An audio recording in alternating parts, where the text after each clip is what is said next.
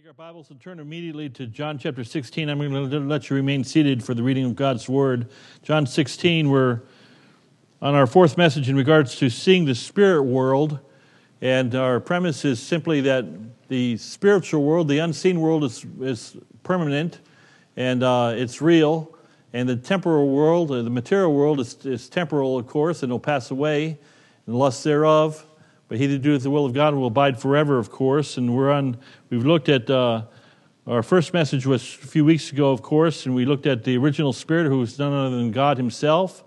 And then we looked at two messages in regards to the greatest created being. And of course, it's a conundrum to when we consider Satan or Lucifer.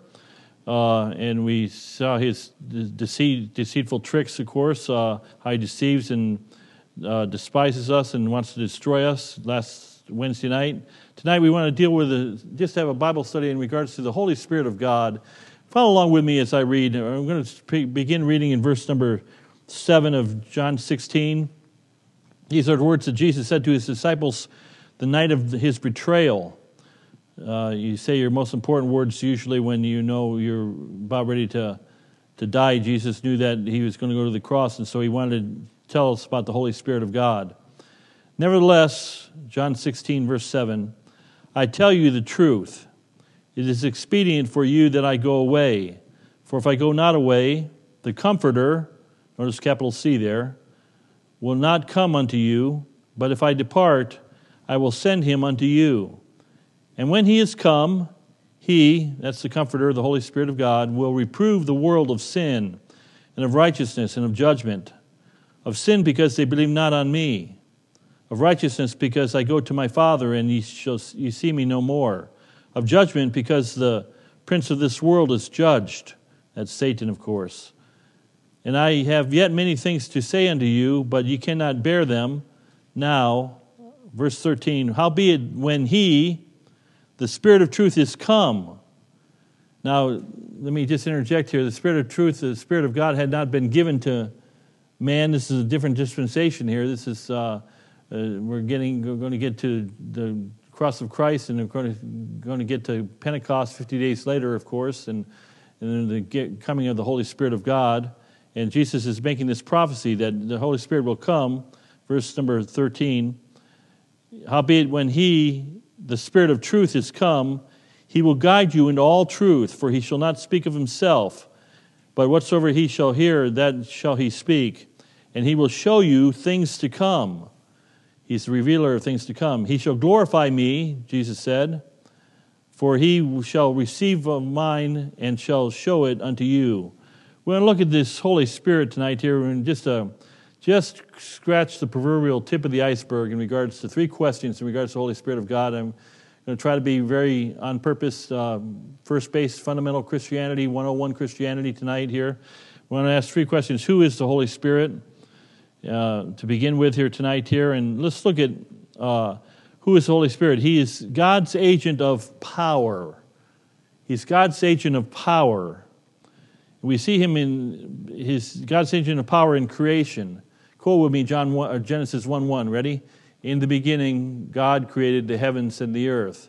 And verse number 2 says, and the earth was without form and void, and darkness was upon the face of the deep, and the Spirit of God moved upon the waters. So the Bible says in Genesis 1:1 that God created the heaven and the earth. And then it says in verse number 3, or verse number 2 rather, that the Spirit of God moved upon the waters.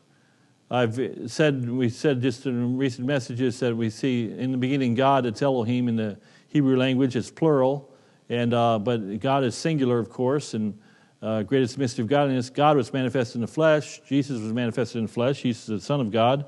We're going to find out that the Spirit of God is also, of course, God. Obviously, I'm getting ahead of myself, but so he's God's agent of power in creation. In John 1:1, try to quote John 1:1 with me. In the beginning was the Word, and the Word was with God, and the Word was God. Same was in the beginning with God, verse 2, and all things were made by him, and without him was not anything made that was made.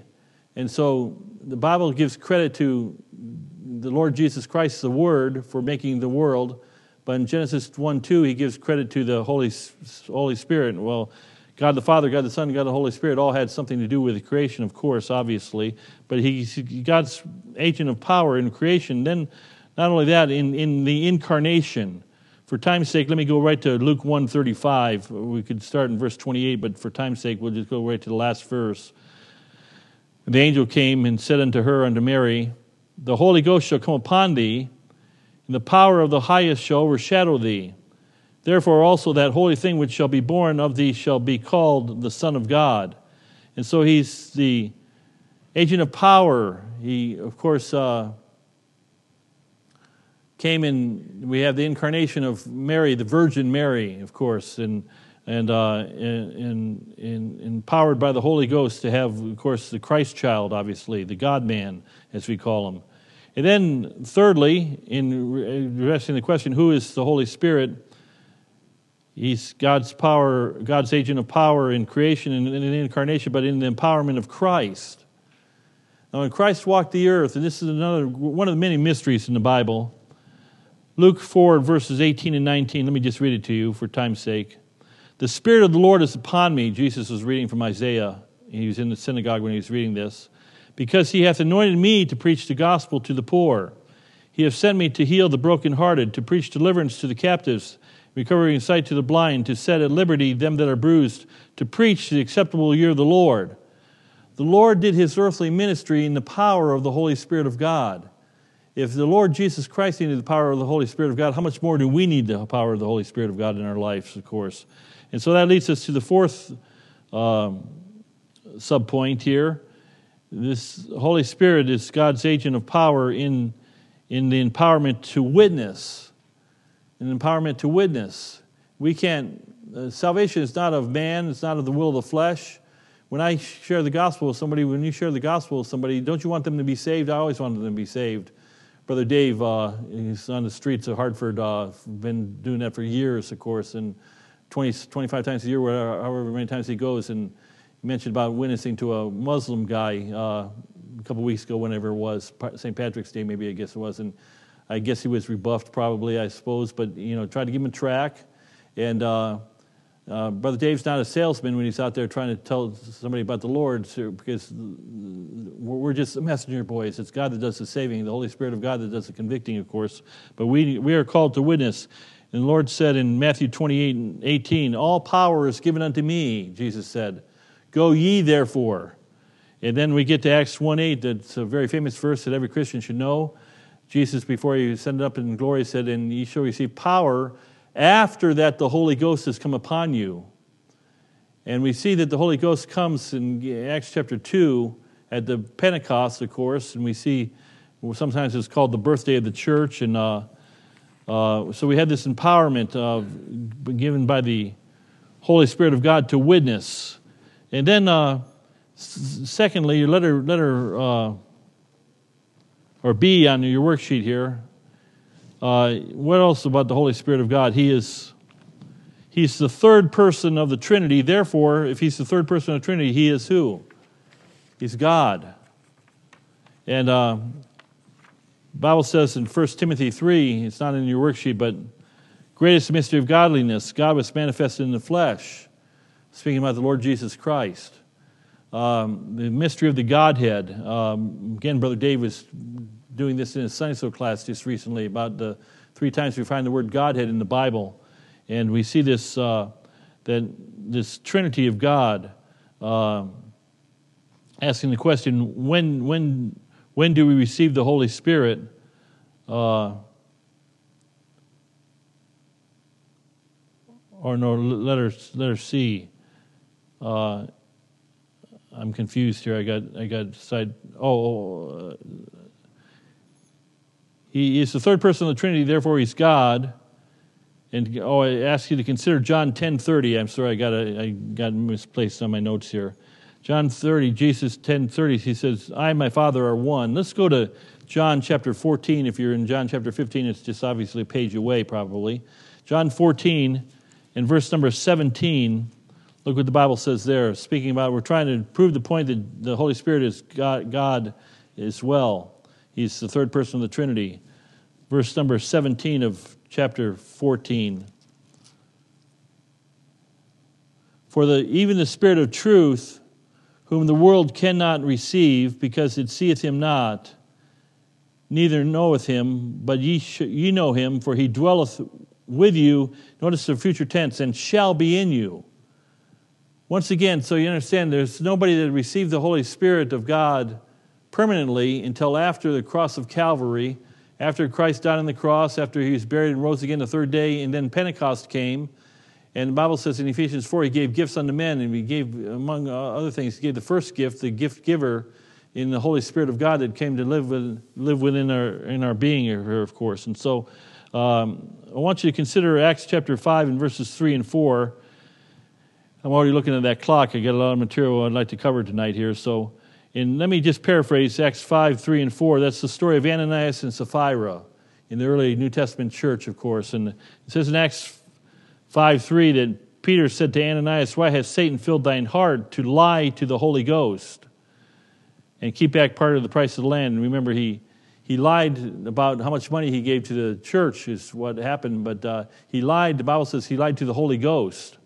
If you're looking at Acts 5 in your Bible, verse number 4, he says at the last part of the verse, why hast thou conceived this thing in thine heart?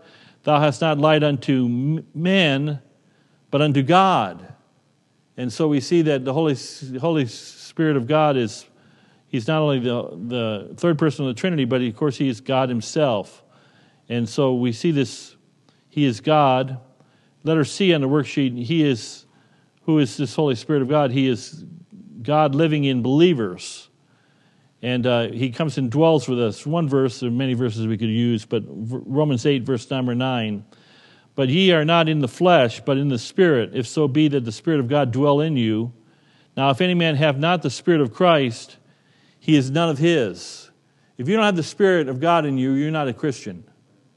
Now, let me just run a sidebar here, just to upperclassmen talk so you understand. It's not so prevalent as it used to be, but it used to be many Pentecostal churches used to call themselves full gospel churches. They still use that phrase. The full gospel in their mind is you receive the gift of the Holy Ghost along with receiving Christ as Savior. You receive the gift of the Holy Ghost and you're able to speak in tongues, quite frankly, and other languages. There are some Pentecostals, very few, but there are some in the Assembly of God movement and the Pentecostal Churches of God movement that believe that you're not truly saved if you can't speak in tongues. Well, I'm out of luck here because I barely can speak in my own English tongue, let alone any other tongues. But that's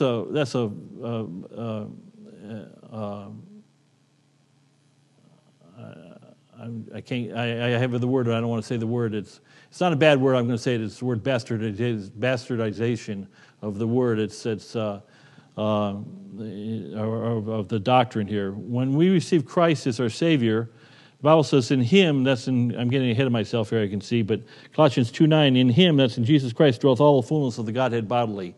When you get Jesus Christ, you get the Holy Spirit of God. In fact, I'm getting ahead of myself. So let's go to number 2 here. When do you receive the Holy Spirit? Well, I've already said it already. 2 Corinthians 5:17 says, therefore, if any man be in Christ, he's a what? New creature. Old things are passed away. Behold, all things are become what? New. So you receive the Holy Spirit at the new birth, at being born again, being saved. That's when you receive the Spirit of God. And I already quoted Colossians 2:9. In Him dwelleth all the fullness of the Godhead bodily. So we have several verses that we could go to that buttress this truth. If you don't have the Son, you don't have the Father. If you don't have the Son, you don't have the Spirit. And you don't get the Father by not receiving the Son. John 5 tells us that. 23 and 24, I believe it is. You don't get the Holy Spirit by not receiving. You must receive Jesus Christ as your Savior. You've got to be born again and saved by calling upon the Lord Jesus to save you.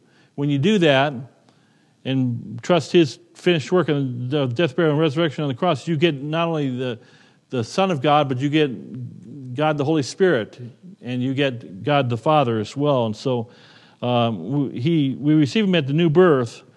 Letter B on the worksheet, I think you can fill this in without even looking at the verses. Many of you could do this, I'm sure. For how long do you get the Holy Spirit? For how long? When you receive the Holy Spirit, how long does He stay with you? forever. Forever. In John 14, if you're still there, John 14, verse number, let me rest my voice for a second. Somebody read verses 16 and 17 for us. John 14, 16 and 17, please. Nice and loud. Go ahead. And I will pray the Father, and he shall give you another comforter, that he may abide with you forever. Even the Spirit of truth, whom the world cannot receive, because it seeth him not, neither knoweth him. But ye know him, for he dwells with you. Hey, thank you. I like, you see, the name Comforter. This is just a fun one. I like to share this little sidebar. It's the name for the Holy Spirit of God. It's the word parakletos. And, if you jump out of an airplane at 30,000 feet and you expect to live, you better have a parachute on you or you're not going to live. And what's going to save you is the parachute. And if you're going to have the Spirit of God in you, or you're going to live forever, you need to have the parakletos, the one to come alongside of you and be with you forever. He's a comforter, and he'll never leave you nor forsake you. The Bible says, but he may abide with you forever. And so Ephesians 1:13 and Ephesians 4:30 talks about being sealed by the Holy Spirit of God unto the day of redemption, or the Holy Spirit of promise unto the day of redemption, of course. And we're sealed by that Spirit of promise. We can never lose his sealing. We can quench his Spirit. That's another story. But we cannot lose the Spirit. He abides with us forever. John 14:16 is our text verse. Then, when do we receive the Holy Spirit? When? At the new birth? How long? Forever? And then let's read the verse first of all. 1 Corinthians 6:19. Somebody read that for us, please, rather than me read it. 6:19 and 20. Nice and loud. Go ahead, Brother Dave. What? Know ye not that your body is the temple of the Holy Ghost, which is in you, which ye have of God, and ye are not your own? For ye are bought with a price. Therefore glorify God in your body and in your spirit, which are God's. God's living in you, so we become his temple. God lives inside of us. That's humbling. You think about the fact that we're indwelt by God Almighty himself. He's a personal God, and we have the Holy Spirit of God in us. Then what does the Holy Spirit do? Just 4 subpoints here. And first of all, he's our comforter, but the fill-in-blank word is in 1 Corinthians 2:14, I didn't write the verse down, but the natural man, I quote it all the time, receiveth not the things of the Spirit of God, for they are foolishness unto him, neither can he know them, because they are spiritually discerned. You come to the house of God on Sunday morning or Sunday night or Wednesday, whenever you come, hopefully every time you come, and the Spirit of God, if you're a child of God, you want to hear the teaching of God's Word. You want to hear what thus saith the Lord. And it speaks to your spirit. If you come to the house of God time and time again and it does nothing for you, that's a pretty good indication you don't have the Spirit of God in you, of course, and that you've never been born again. Some people the natural man doesn't receive the things of the Spirit of God. They're foolishness unto him. Neither can he know them. And so he teaches us. If you're still in John chapter 14, look at verse 26. But the Comforter, which is the Holy Ghost, whom the Father will send in my name, he shall teach you all things, and bring all things to your remembrance, whatsoever I have said unto you. I'll be a little elusive on purpose, but we preached 3 weeks of prophecy messages on Sunday morning. I felt led to do that by the Spirit of God, but I knew it's a little dangerous to do that. We had some folks here that just first-timers, second-timers in church service, and they heard some strange stuff, and it might have been too hard, strong meat for them. That's my guess. I don't know that for a fact, but I think that's my guesstimation. They don't have the Spirit of God in them, and I don't want to sound arrogant, and I could be. I'm not a prophet, but I do believe that God's given me wisdom in regards to understanding His Bible. That there's a coming rapture, coming day of the Lord. There's a lot of people that don't even believe that Christ is coming back at all, ever. There's a lot of Christians that don't believe that, but the Spirit of God teaches us and guides us in all truth, and so that's a truth that's very obvious to me through the Word of God, of course, and through the Holy Spirit of God that teaches us. And so He teaches us, or He gives us His doctrine. For time's sake here, let's go on to number 2. I've already quoted Acts 1:8. You shall receive power after the Holy Ghost has come upon you. Somebody read Acts chapter 10, verse 38. Let's all turn to Acts 4. And somebody get Acts 10, 38 for us, please. Somebody give me a hand. Somebody get that. Lady, Sonny, get 10, 38. And everybody else, let's go to Acts chapter 4, 31 here in just a minute here. But he empowers us. What does the Holy Spirit of God do? He enables us, or he empowers us. Acts 10, 38, please, Sonny.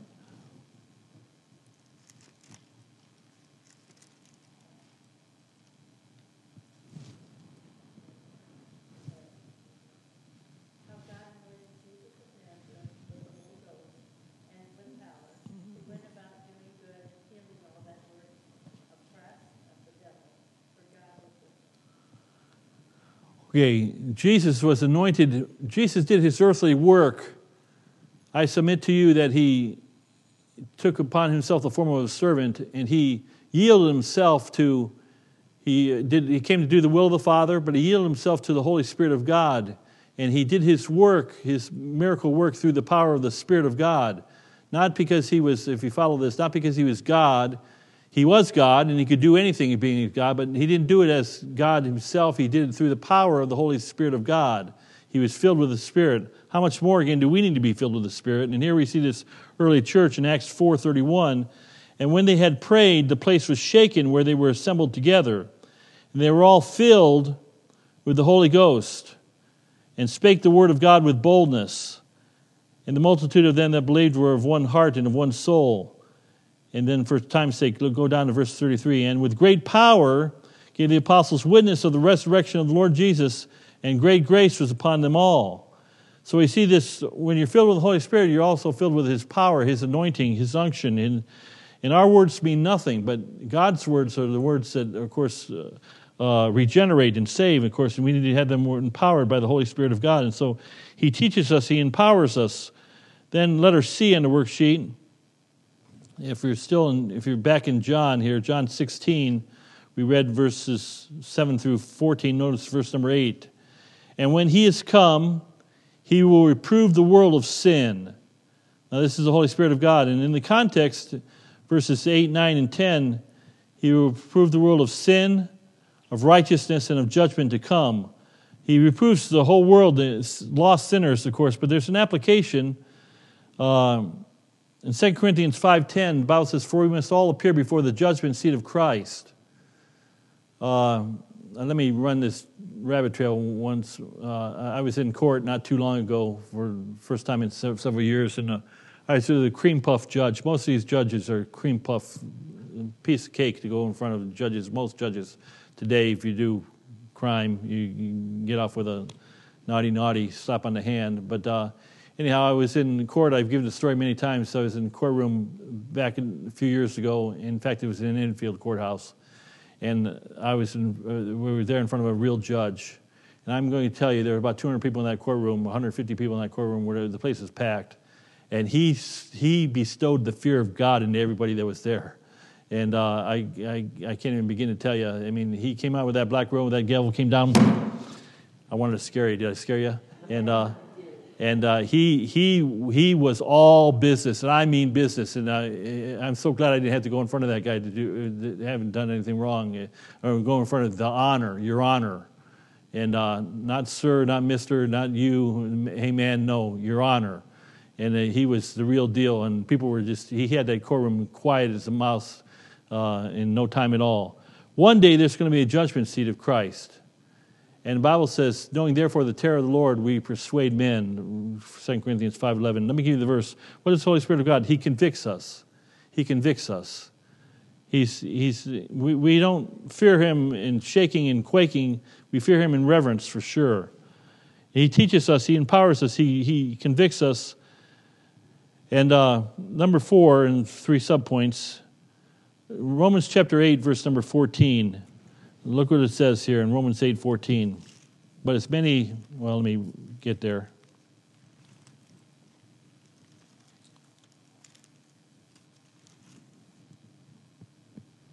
For as many as are led by the Spirit of God, they are the sons of God. Are you being led by the Spirit of God? Do you have the comforter of God, the Holy Spirit of God in your heart and life? Are you sensitive to the preaching of the Word of God? Are you sensitive towards how you live? And he not only does he teach us, he empowers us. Letter C, he convicts us, but letter D, he leads us. He leadeth me, O blessed thought, of words of glorious comfort, thought. I'm trying to quote the song. But he leads us three ways. First of all, the most obvious way he leads us through, Psalm 119, 105 will suffice. Thy word have I hidden, or rather, thy word is a lamp unto my feet and a light unto my path. And is that Psalm 119, 105? I'm looking at Brother Dave. He knows that. I'm thinking of verse 11, but it is. That's right. And he leads us through the Scriptures. Fill in the blank word. He leads us through the Word of God. And that's our number one guide. God will never lead you contrary to the Word of God. The Holy Spirit of God will never lead you to do something contrary to God's Word. And so he leads us through his Word. Then secondly, and I want you to turn to these verses. Turn to Galatians. Somebody read Luke 4:1 for us. Somebody get that for us, please. We just have moments here. Luke 4:1. Somebody get that for us, please. Don't everybody jump at once. Somebody help me out. Sister Diane, can you get that for us, please? Luke 4:1.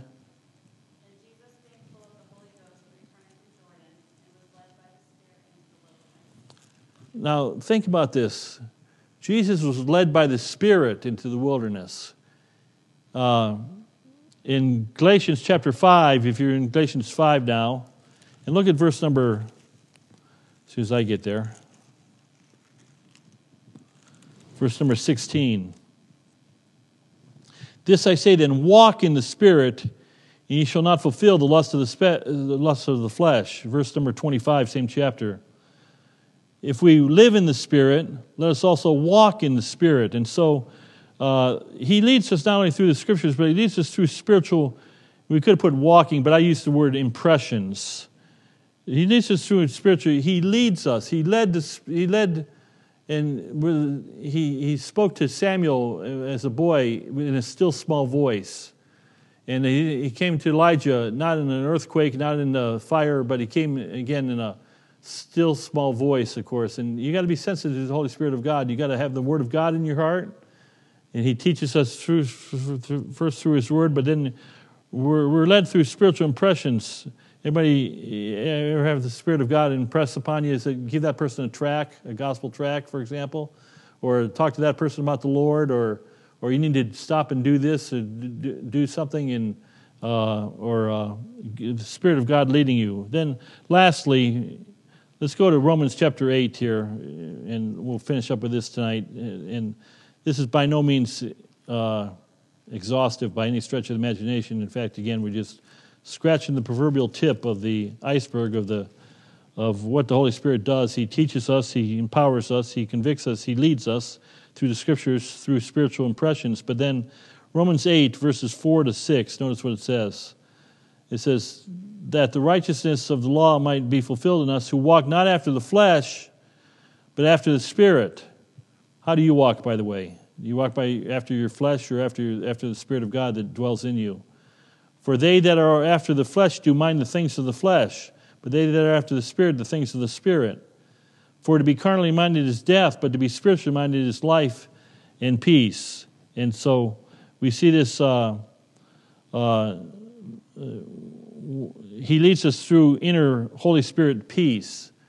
This peace that, of course, Philippians 4:7, it says 4:8 in your worksheet. That's a misprint. My apologies. It should be 4:7. And the peace of God which passes all understanding shall keep your hearts and minds through Christ Jesus our Lord.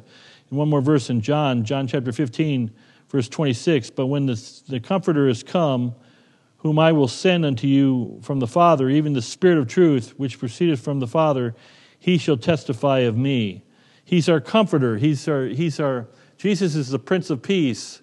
And there's the Comforter that gives us peace that we know his will. This is, I think, more than a theory in my life. This is, I believe, it's a proverbial fact. I've been by the deathbed of many people that do not know the Lord as their Savior over the years. And I've been by the deathbed of people that know the Savior as their Lord as their Savior when they're dying. There's almost always a world of difference. There's a peace that passes understanding for that person that knows Christ as their Savior. But there's an uncertainty and a question mark and a puzzling in regards to those people that don't know Christ as their Savior. And so we see the three basic questions. Who is the Holy Spirit of God? Well, when do we receive Him? And what does the Holy Spirit do? He teaches us, empowers us, convicts us, and leads us through the Scriptures, through spiritual impression, and through Holy Spirit inner peace. Let's have a word of prayer. Heavenly Father, Lord, I pray tonight, dear God, that you would be with your people. Lord, my assumption is that, Father, everybody in this room tonight is a child of God, has been saved. I believe everybody here gives testimony of that fact. Lord, so we're children tonight, so we have your Spirit, and we thank you for that. Help us to walk in the Spirit, not after the flesh. Help us to be mindful that you're with us all the time. And Lord, that you'll never leave us nor forsake us. And so dismiss us with thy blessing tonight, we pray. And bless these last moments together, we pray in Jesus' name. Amen. Let's sing The Comforter Has Come. Just one verse of The Comforter Has Come. I should have got the page number ready.